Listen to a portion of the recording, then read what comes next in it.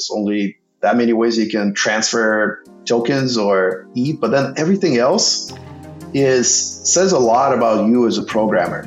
What are your preferences? What languages you use? What patterns do you use? Do you prefer use what storage samples you use? What protocols you use for like swapping assets? How do you like to do your flashbots? What parameters? So any unique thing that you do is a signature of who you are. What techniques you use as an attacker. And that's fascinating to read and document.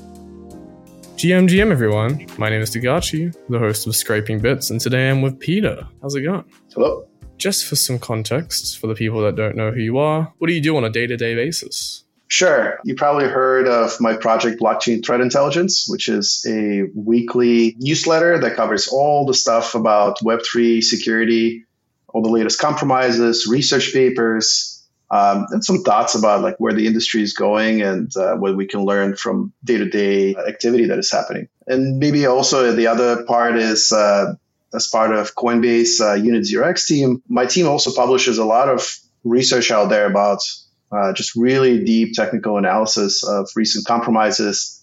And again, just sharing with folks how exactly the hack happened, who were the bad actors. Oftentimes we share POCs for what they did, how they did it, and most importantly, lessons that we can extract to secure ourselves. Yeah, that's super interesting. And you have a pretty interesting background as well. You were in doing malware reversal. Were you doing just that for basically years on end before you moved on to crypto?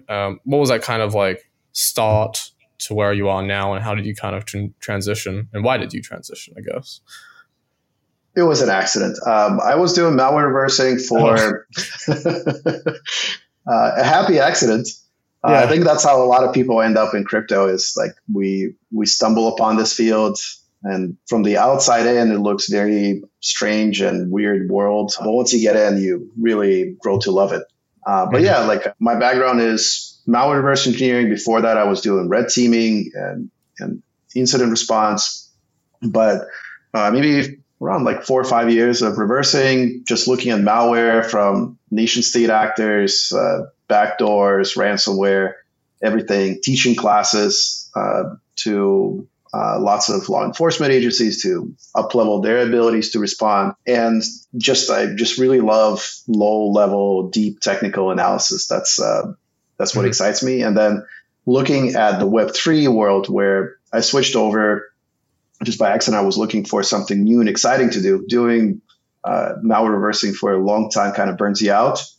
Yeah. And there was this whole world of just untapped potential to research and to build with, to tinker with. You have these weird nodes communicating with each other. There's consensus protocols. Yeah. And you have smart contracts, and they interact with each other and their exploits. I mean, how could you not be excited about that? So I went all in.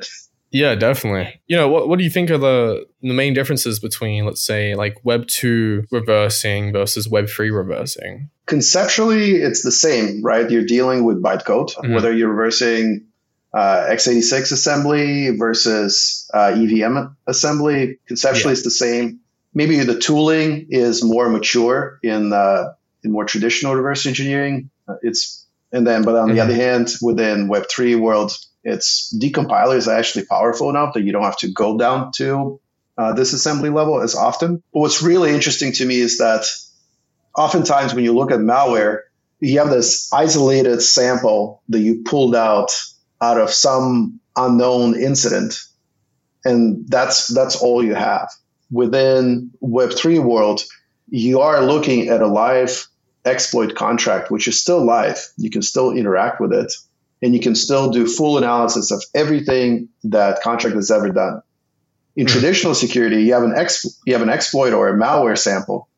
If you don't know what it did and how was it used, there's some rare occasions where we're able to do packet capture, and we would replay attackers actually typing and making typos using the backdoor. Oh, wow. That's sick. So that was fun. Or clicking, we would restore the remote desktop session, so we'd see them like clicking on different things. That's extremely rare.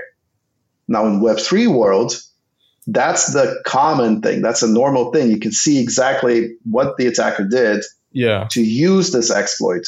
to attack others, how they did it and what they did with it. And that is even more fascinating. Yeah, it's like visibility. Yeah, it's like an open sandbox that you can see basically the whole history of the blockchain. And then you can, what we were discussing earlier is you can basically detect patterns, I guess, timing of exploits, techniques used. Because I guess just in general, as programmers, we can identify, everybody's code is different, right? It's all kind of unique in its own way. And you can see this with exploits as well.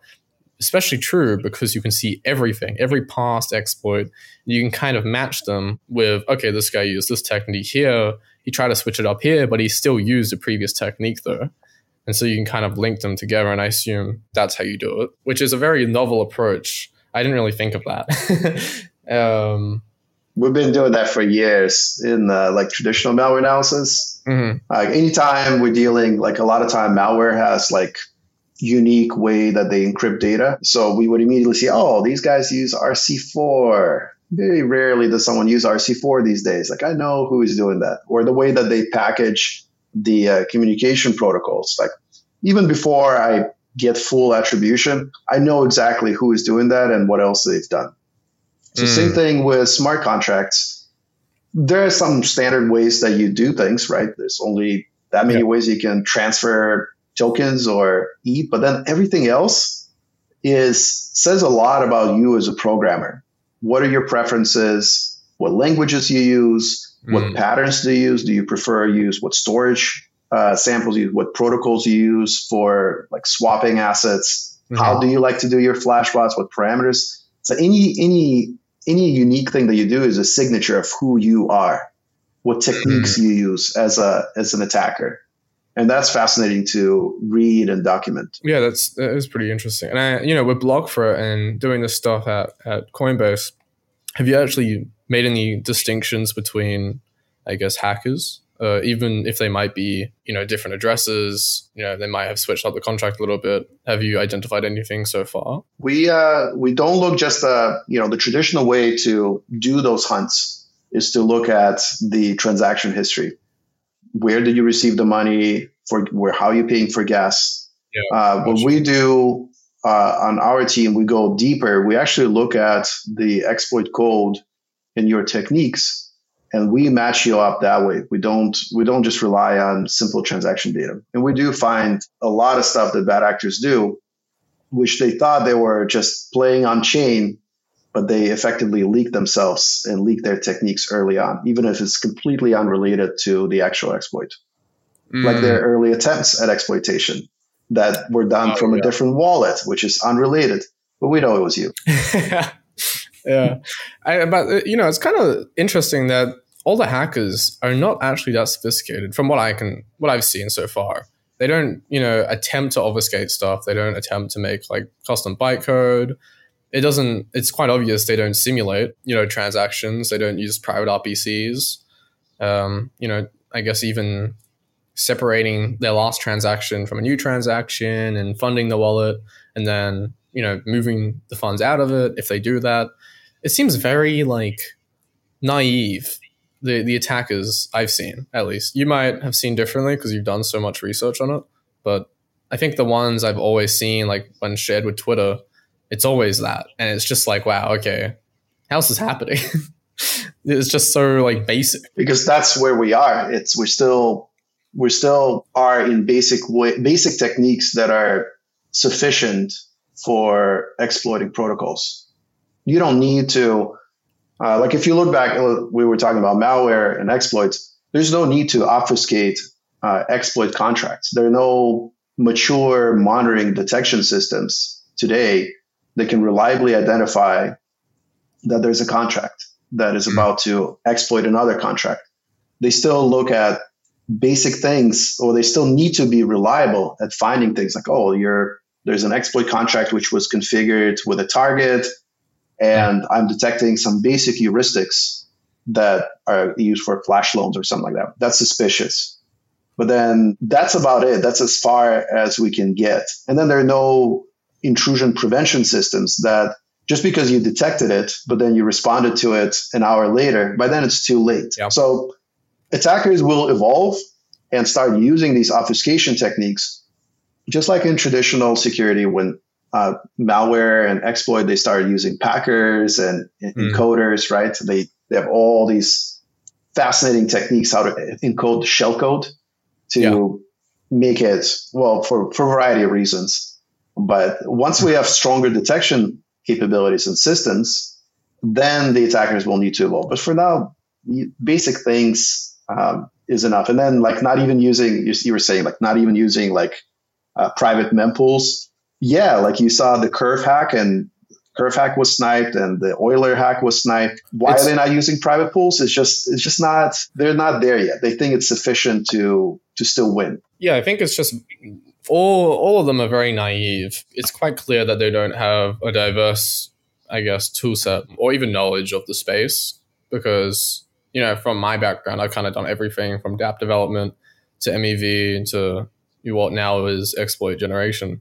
And so I kind of know the whole playing field. And, you know, for someone that's doing an exploit, I would assume they're either just a dApp developer trying to integrate something and found something, or like an unethical cybersecurity guy like auditor that just finds it. And then, you know, why don't I take this? It's obviously like a big bounty. Maybe there isn't like a white hat opportunity of a confirmed, what do you call it, like payout. So they just decide to do that. And so they wouldn't have any idea of the whole kind of layout from consensus, you know, relayers, block builders, validators, pools, MEV bots. It's very it's kind of funny to see from my perspective, but it's not everyone. Reality. There are some professional operators that do use private pools, and they're very precise of how they move assets after the compromise. But we're talking about the majority here. Yes, majority are still, we're not dealing with true criminals. They know how to hack, but they may not be as advanced about the laundering operation or the operational security to make sure that they're not discovered. So we're dealing with, we are like in the 1990s of traditional security, where people are just like poking at the system. And they're just transitioning over to becoming full criminals, like what we saw eventually with all the, you know, Web2 compromises in, let's say, 2000s. But we're on the way there. That said, there are already some folks that know exactly what to do. And, you know, I'm sure people are researching how to obfuscate their exploits, how to make their contracts more analysis resistant. But it's just not necessary just yet. Yeah, and I think there's very limited things to what you can do, actually.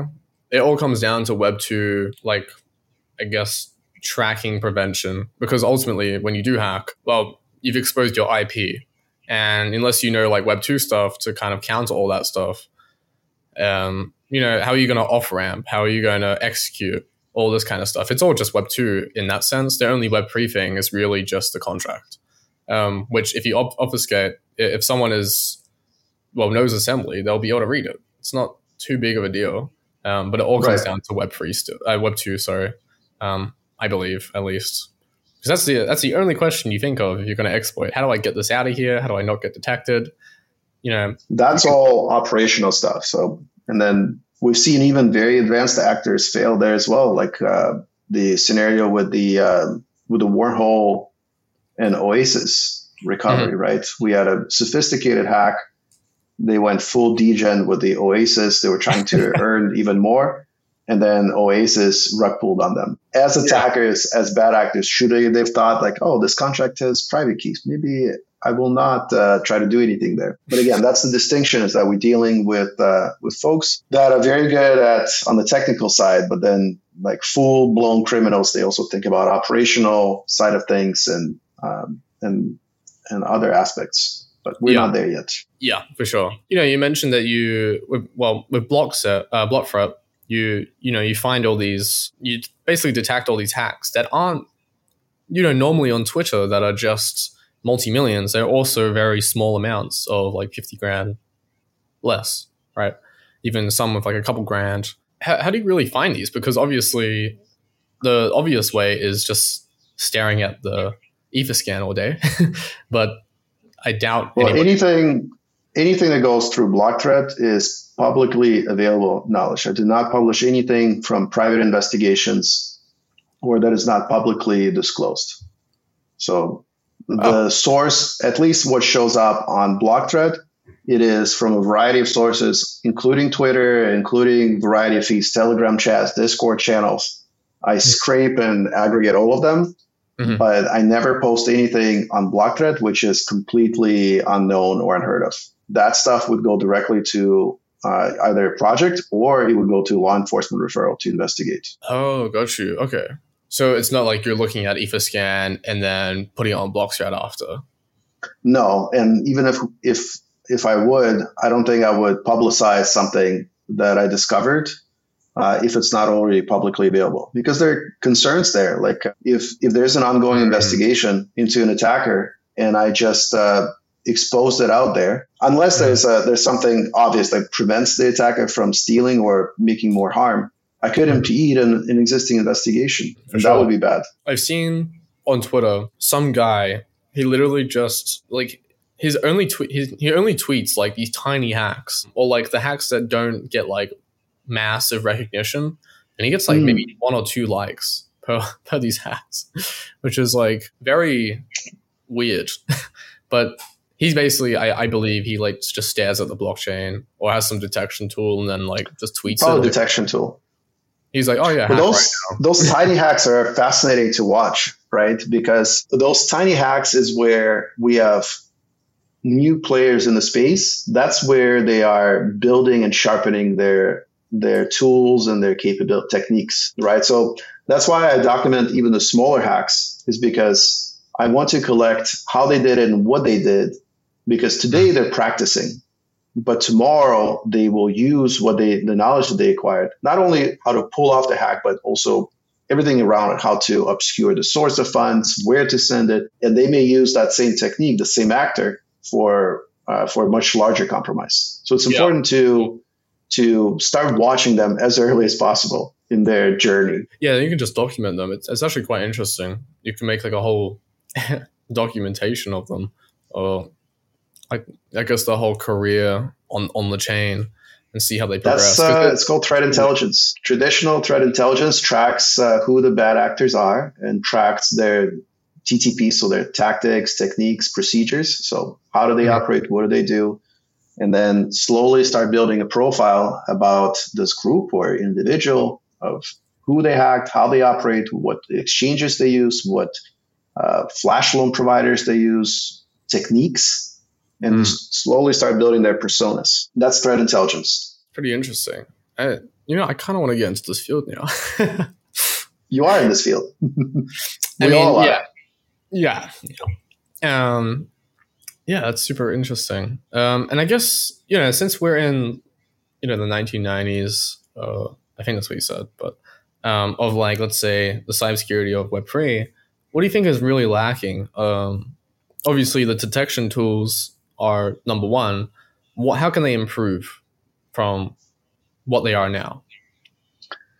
They are improving. I think we're on the right path. I feel like in the last year, we had an explosion of all the different projects that are, some approach it through pure heuristics. They're like building machine learning algorithms to detect and exploit over multiple transactions.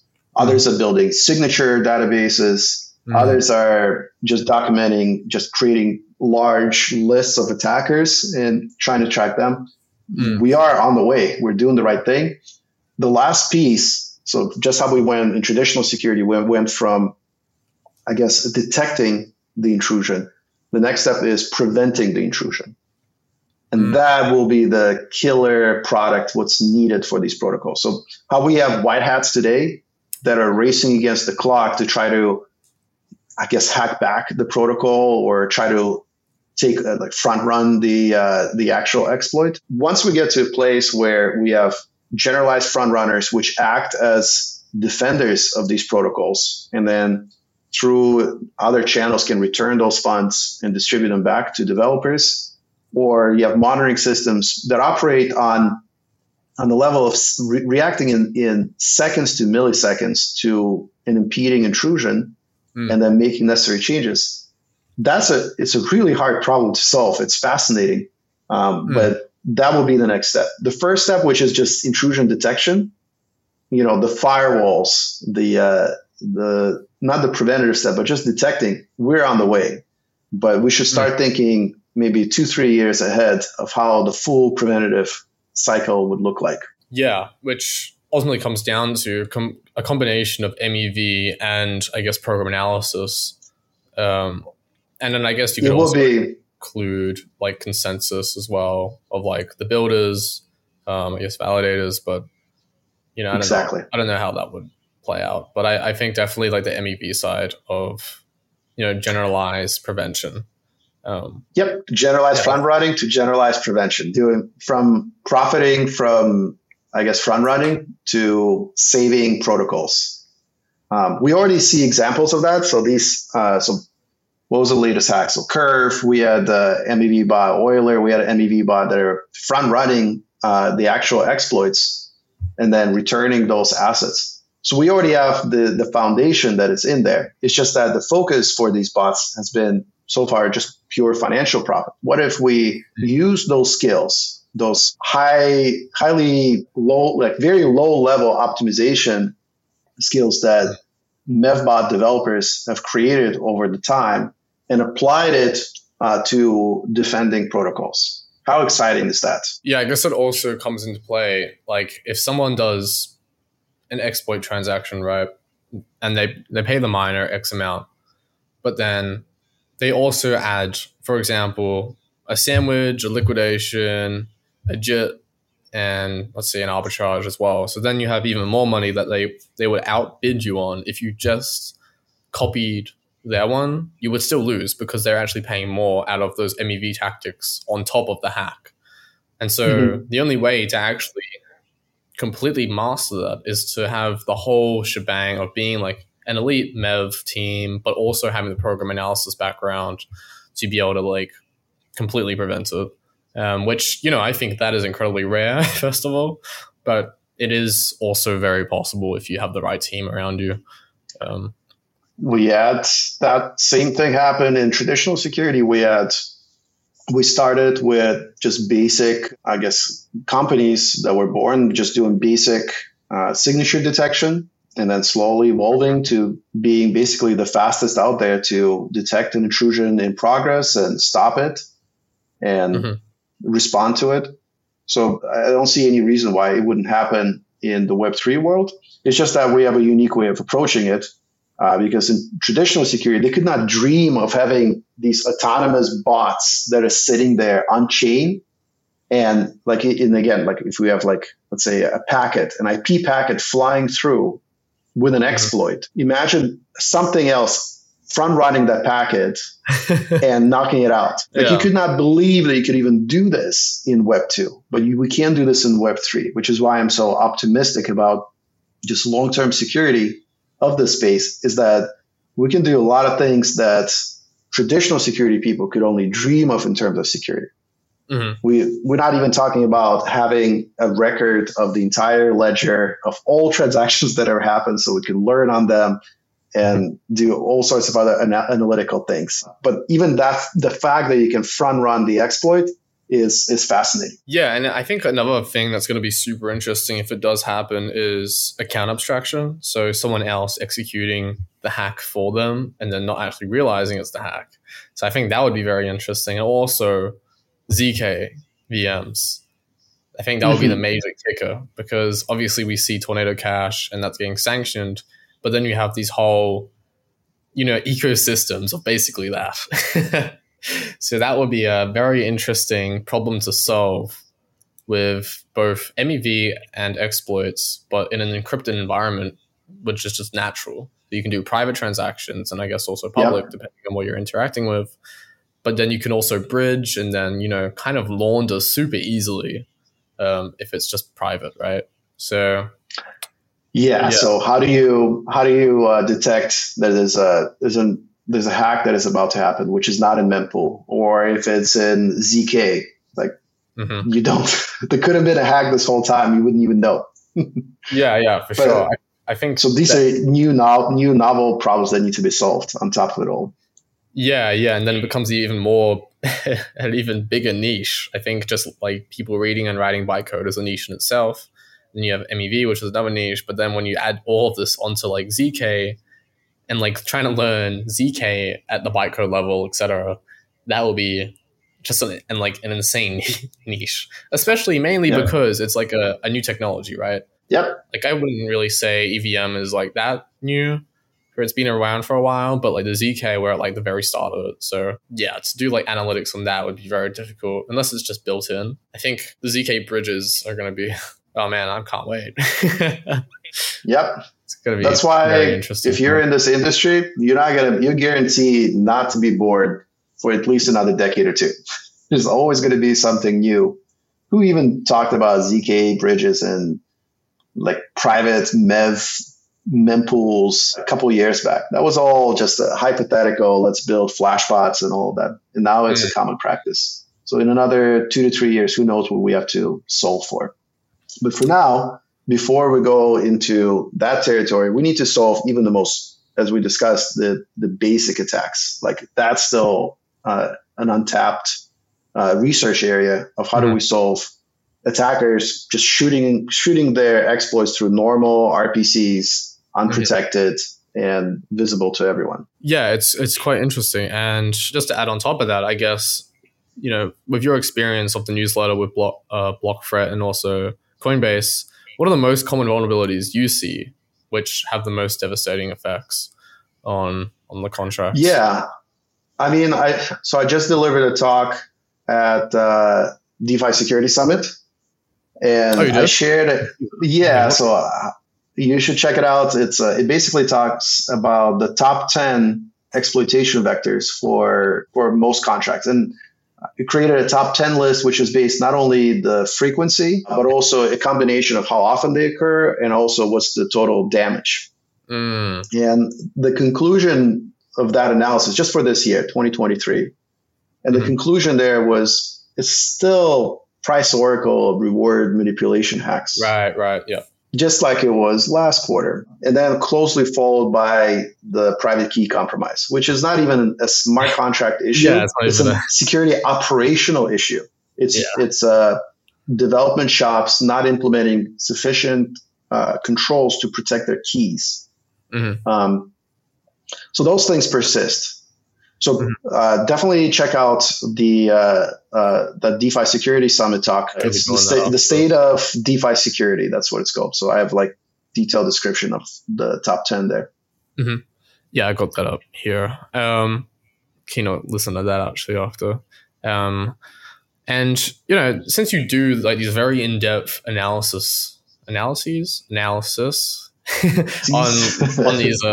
vulnerabilities, I guess what are the patterns you really see within, you know, these complex vulnerabilities? There's got to be something that's always kind of occurring for like a category of exploits. For example, liquidation, you know, something is in this order, or like a price oracle manipulation, then, you know, there's also another order for that usually, right? There's always going to be the anomalies, but I guess you can kind of abstract it in like, okay, this, and that's generally it. There might be some extra functions to get to that abstract, but in a generalized sense, that's the order. So I guess what are the common things you see at the abstract level? Yeah, so they all fall, there's a template, right? How do you exploit price oracle attacks? Like, well, you need to, it's an optional part where you need to inflate the pool that you're dealing with. So there's usually a flash loan involved high up in the stack. Beyond that, it's all custom. So you have to look at what do they prefer for their flash loan provider. Then it's interesting to watch how they split up those funds. It's because they don't usually deposit at all. They all use like different formulas. Like, I'm going to take half. I'm going to use half to inflate, and then the other half I'm going to use to do the sell. So there's math involved, like what degree of optimization they do to extract the most. And a lot of attackers, they don't spend too much time on optimizing how much exactly they need to withdraw. So there's usually they add like an extra cushion for themselves. So Euler, they didn't need to extract as much as they borrow as much as they needed to. But they did. They just followed like a kind of like a rough equation of what's sufficient to pull off the exploit. I'm sure the guy was excited to pull it off, and they didn't need to be as precise. So you watch for interesting tidbits like that, like how precise are they? What is the split that they use? And then it's interesting to watch for patterns, like do they embed the swapping immediately in the same transaction? Usually some do, some try to just store it all in the main exploit, and then they do the swapping later on as a separate function. Multi-transaction. So they're these unique signatures for different attackers of how they approach things. And that kind of, as we talked about the threat intelligence and personas of how people act, that kind of those unique things of how they do things and in what order and to what are the parameters that they set is what builds their unique personalities. And if you were interested in diving into that and you wanted to see how the exploit works in general, so Sun Web3sec, they have an amazing repo that you can look through Foundry exploits for most of the recent exploits out there.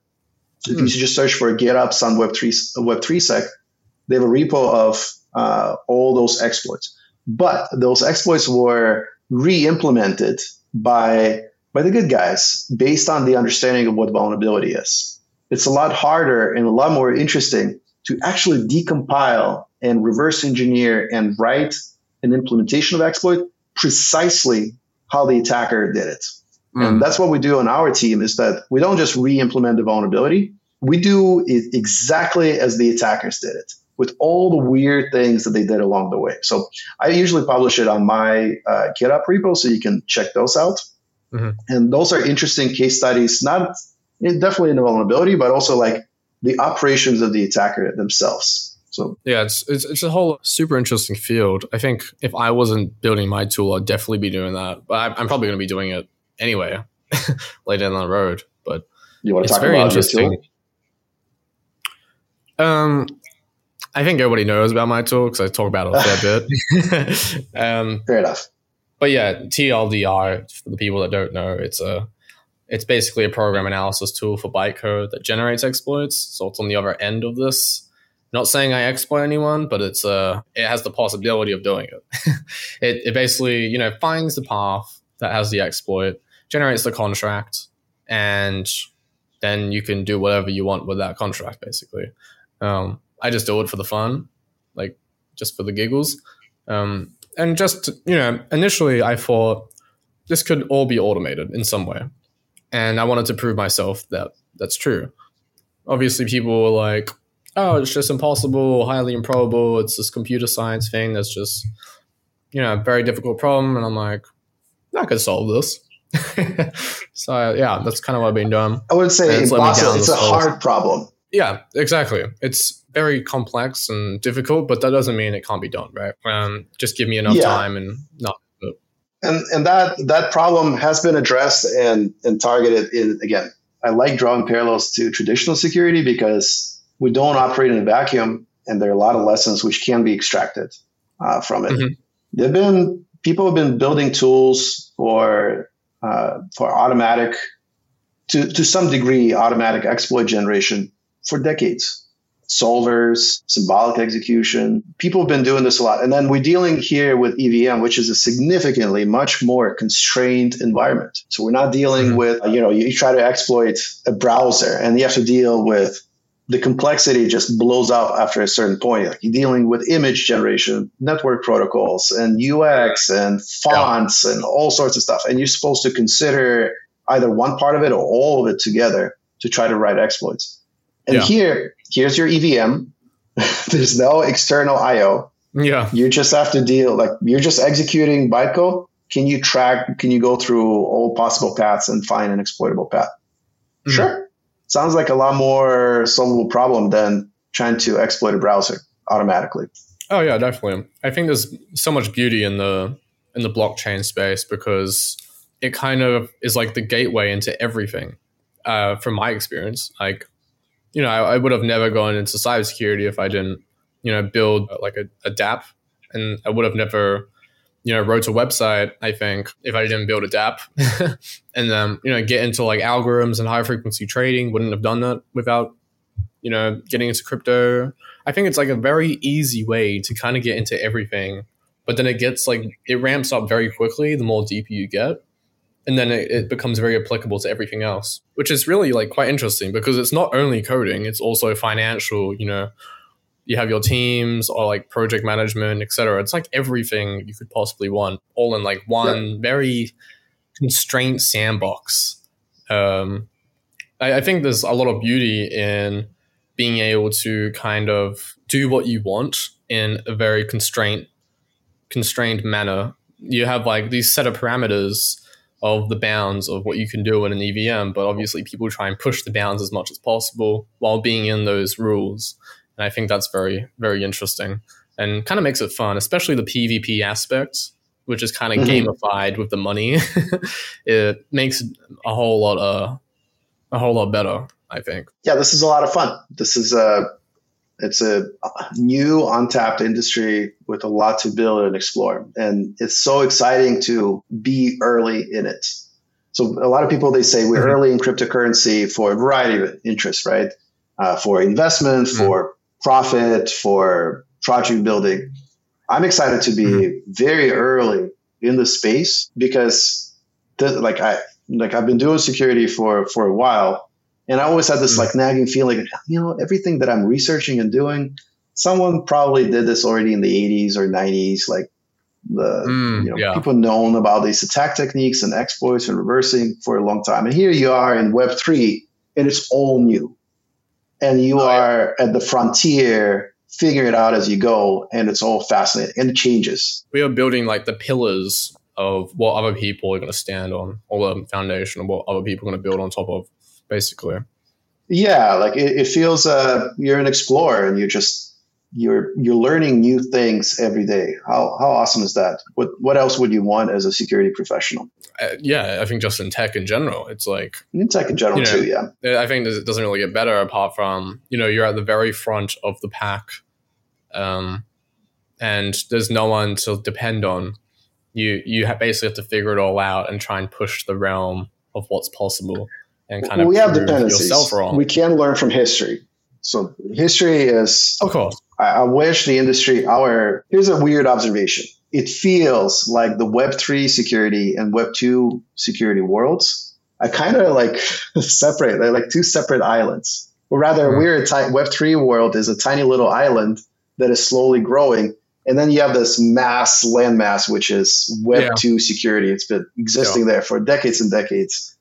And it's funny to observe that the two are really part of one big thing, and we can learn from each other. And yet the Web3 world, I feel like we have our own conferences, but I rarely see like Web3 talks on like traditional Web2 conferences. And then we have our heroes, we have our personalities and researchers, people writing amazing research. The stuff that you put out on bytecode analysis, cold data reversing, like all sorts of fun stuff.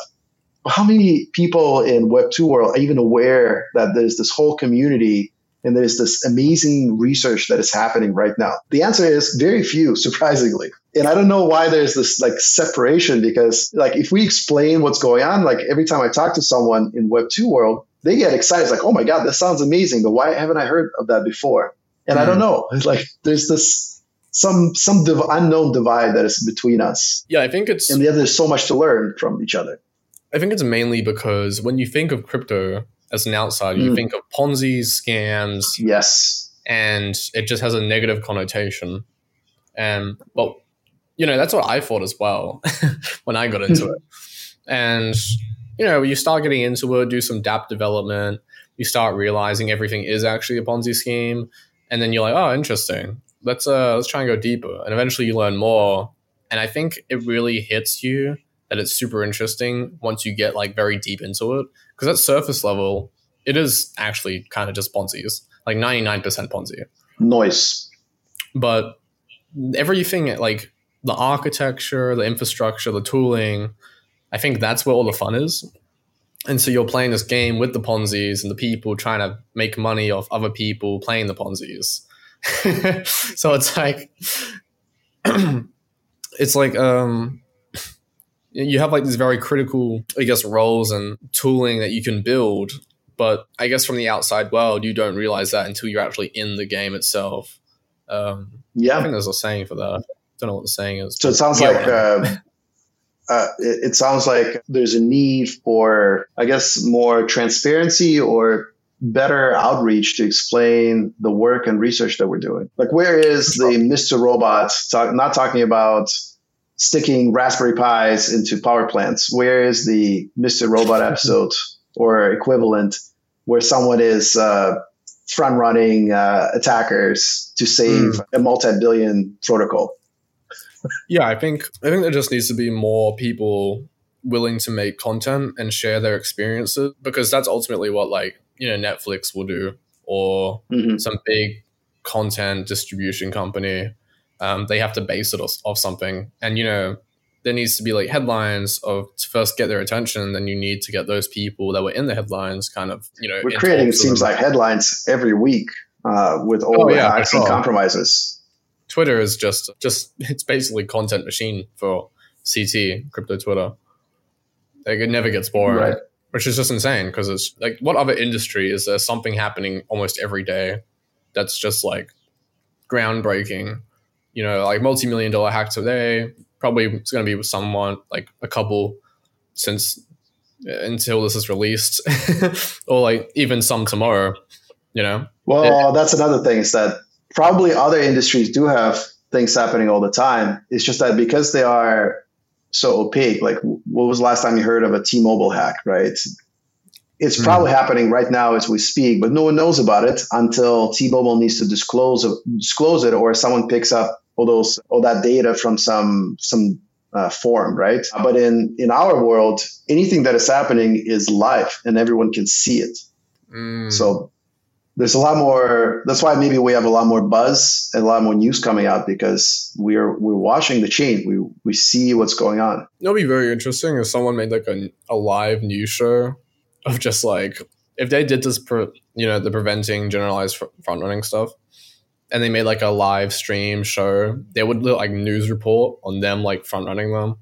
I think that would be pretty funny. Probably would happen as well, to be honest. I'd do it. Go for it. And you know, just to think of like the future possibilities of like exploit generation, you know, reverse engineering, etc. for crypto. What are your thoughts on AI playing a role in all of this? It already is. So we know that projects are already they're trying to build models of what transactions look like, what exploitation looks like. So you're not looking at one transaction on its own. You try to see patterns. Like, so again, I'll refer people to the DSS talk, so I don't duplicate myself, but there's a concept of a kill chain, right? Which is like a model of how you think from start to finish, how you prepare for the exploitation all the way to executing it and laundering it.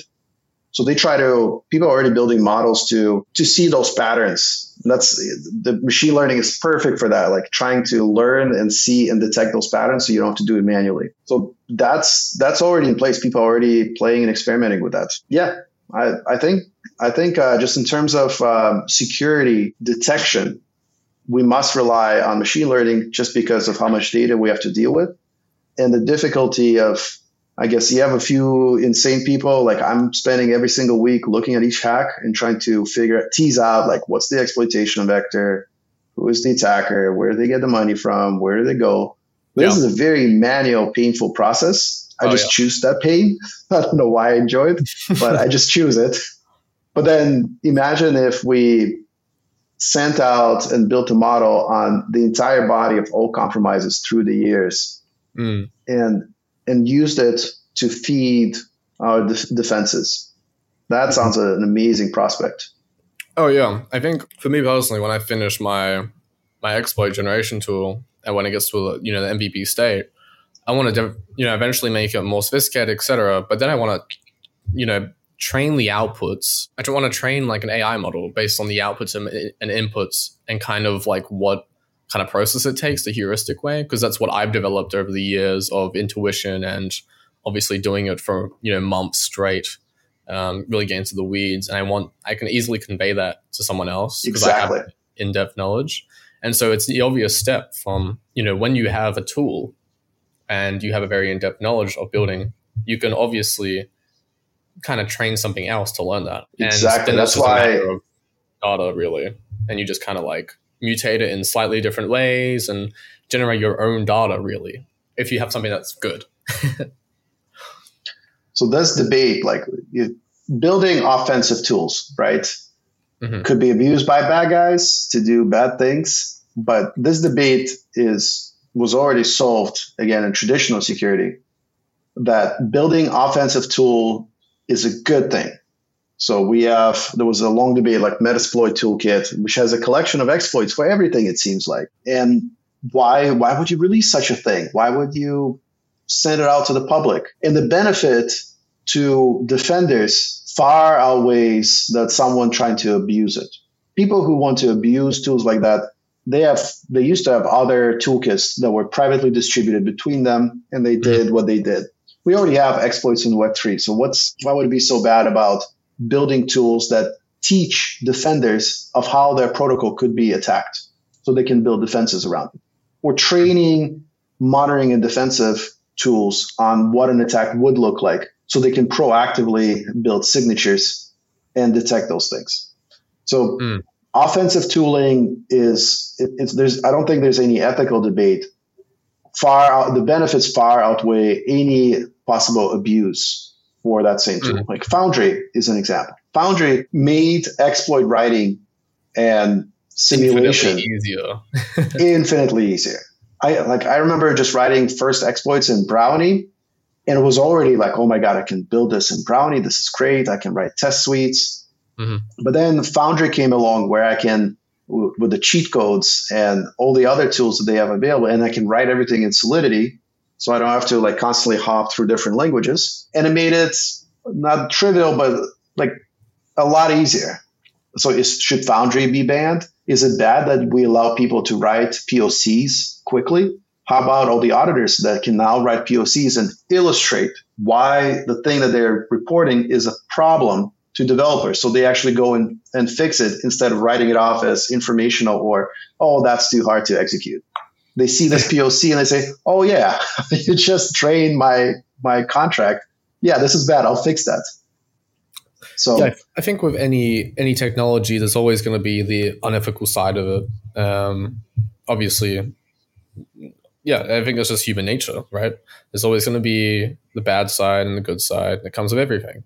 For example, AI, sure, it's going to be amazing of the capabilities, but there's also going to be the negative side. For example, the deepfakes, people using that to distribute like false videos of people, like nude, for example, or making them say something that they didn't actually say. But then on the other hand, it's capable of solving, questions and answering questions, basically creating its own Google, right? With ChatGPT, which I used on the daily, by the way. I actually use it more than Google now because it's just a great tool. Prompt engineering, it teaches you how to ask questions better because that's essentially what you're doing. And so that helps you problem solve, etc. There's just, so many benefits. But with anything new, any kind of technology, there's always going to be someone trying to abuse it in some way. So I agree in that sense. And especially since, if you have a functioning exploit tool, you can use it to generate proof of concepts, right? And disclose everything basically on the blockchain now. You just run through everything and then try and disclose it, try and, tell that, and then you can release it and then start upgrading. And then once you make a patch or an upgrade, you can do the same thing. So in that sense, it will also encourage developers to use that tool on their own protocols, which in turn would up the security entirely of the space and maybe spark some ideas for other people, when they see some. Add it to their pipeline. Yeah, exactly. And stop gatekeeping information. But ultimately it depends on your goals, right? If you want to make it open source or if you need to make money or whatever, that usually is the main contender. The end result is, as long as it's available from some means, then developers themselves will benefit. I think we need to spend more time on defense, even if by providing providing offensive tools to developers, to builders, is helping them with their defense ultimately, right? They can, whatever contracts they deploy, that's yet another scanner that they can push through. They can tell them ahead of time that, hey, there's an exploitation vector for your contract. Please be wary. Or another scenario, when you describe mass scanning the entire chain for any vulnerabilities. So an example here, like what happened with Balancer. They figured out there was an issue, and then there was a race to try to notify all the pools to pool liquidity before they're exploited. And they were too slow. So they ended up losing money.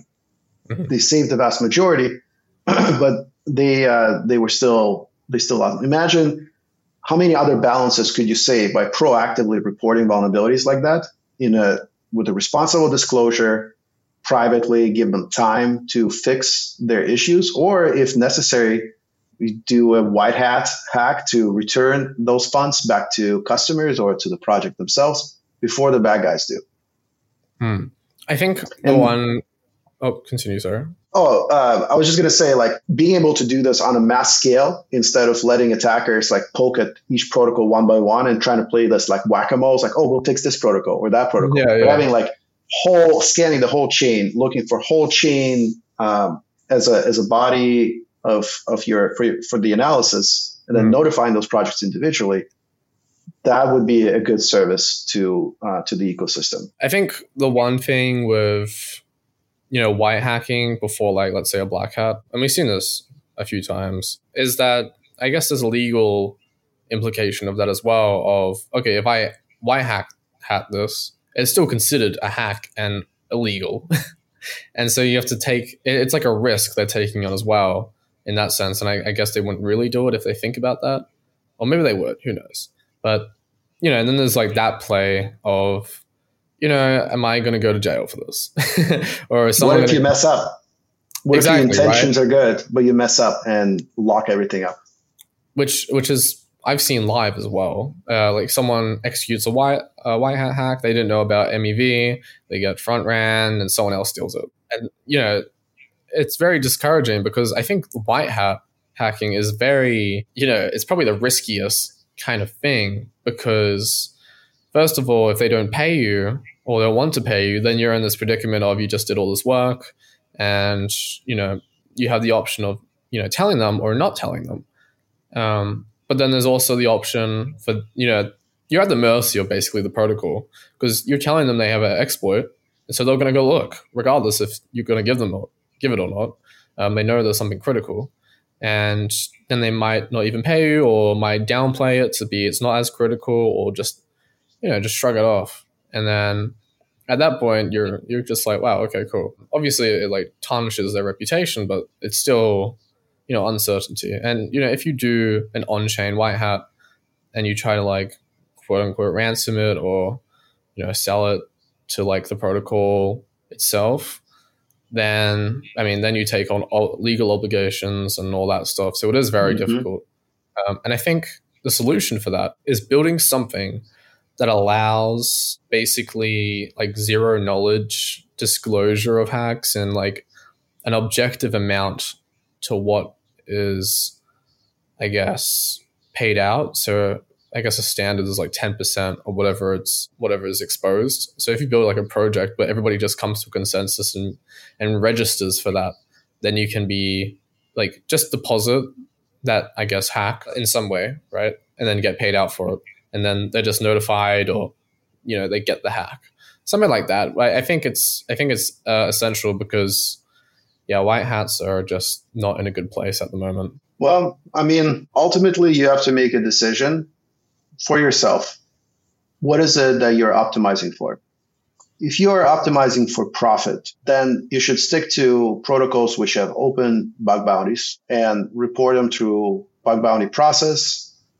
If there are bad actors, they will be removed. So you're running some risk, but for the most part, bug bounty hunters, they profit through all the contests and so on. If you're optimizing for user security and you want to help the ecosystem, and by that, you're really helping yourself as well, then you will have to make choices where you disclose a bug to a protocol which doesn't have a bug bounty, which may screw you over and say, just thank you, here's a t-shirt. Thank you for your service. But ultimately, you go to bed thinking that I just saved the livelihoods for thousands and thousands of people who are going to also go to bed tomorrow and not going to think how they're going to pay for college for their kids. That's also a pretty good feeling. Then there's the you're optimizing for technical reward, and that's a reward in itself as well. Mm-hmm. But you have to just choose for yourself who you are.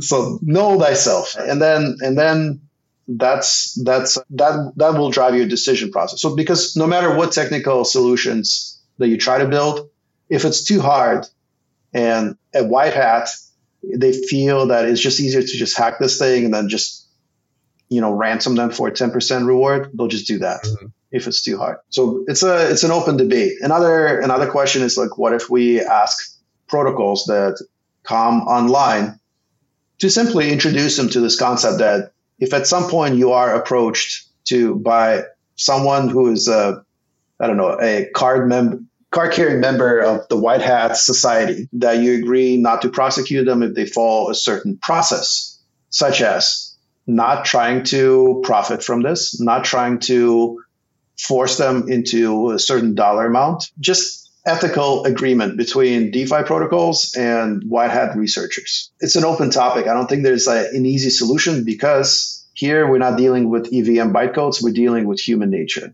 And that's very hard. That's a lot more variables to solve for. Oh, yeah. It's infinite complexity.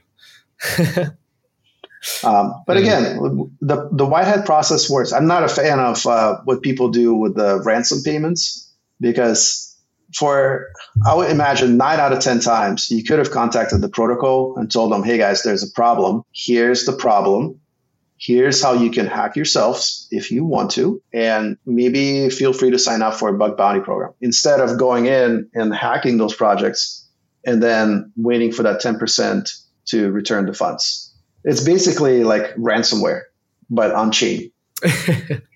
Yeah, for sure. I guess there's also a consideration of, if I don't do this hack now, then someone else might get it. So that's why there should be a clear, this needs to be written out as a well thought through agreement, like general agreement between projects and white hats is that if there's evidence that there's an imminent compromise and that the only action that you can take is the white hat hack, then you will perform this white hat hack and protocols agree not to sue. However, you cannot, if you do that, you can maybe ask for compensation for gas, but you cannot tell and dictate the project that, if you don't give me 10%, I'm going to keep the rest. I'm not going to give it back to you. That's extortion. Yeah.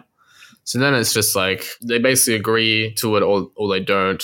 And then you're just stuck with, I guess, I think for like any kind of, there needs to be some platform where they can agree to, or being like, okay, you can hack us and you can keep 10%, just send it to this wallet if you do hack us. But then, majority. Or just let us know ahead of time. Yeah. And I think another thing is a lot of projects out there, I think majority of them don't actually have public presence in that way. They might have just been like some random dev exploring. Somehow a lot of people aped into it. And now there's a hack there and you can't actually contact them. I guess you can only... Yeah, so then what do you do?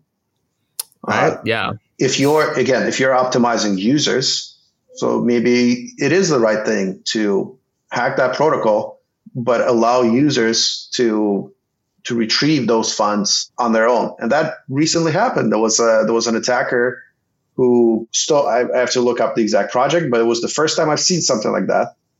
The attacker stole the assets, put it in the contract where users themselves could claim the full amount from the contract that they previously owned. And they could also leave an optional tip to the attacker. Maybe that's the new way to do this.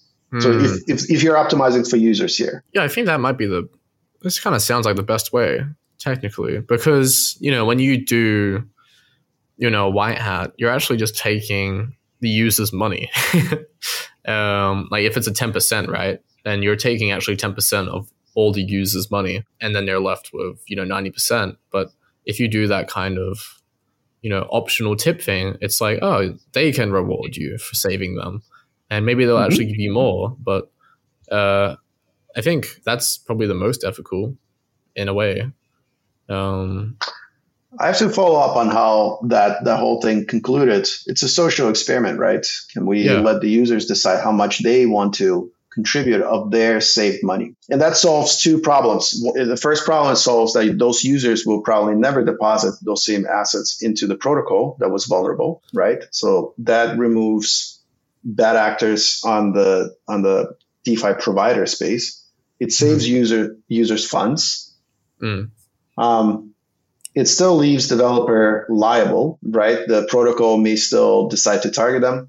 And then the liability thing is tricky, right? Because even if the protocol decides to say that they have no legal issues with the white hat, there could still be a government action for market manipulation, right? That's what we're watching with Mango. That on the one hand, Mango, even though they're saying that now under duress, they agreed not to have any legal action against Avi Eisenberg, right? But then the SEC lawsuit, they're not trying to claim that he made any damages or to the protocol. They're focused on the fact that someone perpetrated market manipulation. That's a crime in itself. So it doesn't matter. The protocol itself may not even have a say of who does or does not get sued. Right. Yeah. Because basically any oracle manipulation is that. Yep. Yeah, it is a whole complexity dilemma of what to do, which I think will only show in time what the right thing to do is. But for now, it's really just like there's just a spectrum of safety. And you have to make a decision for yourself of what is it that you're optimizing for. Yeah. The safest route is to reach out to the project, let them know, and it could go in the vacuum.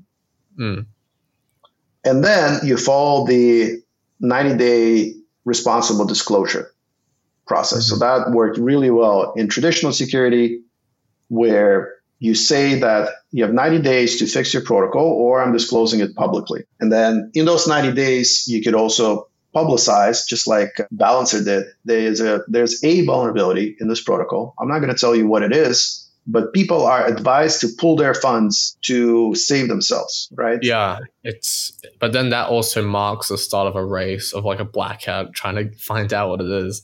It's like a double. That's exactly what happened with Balancer.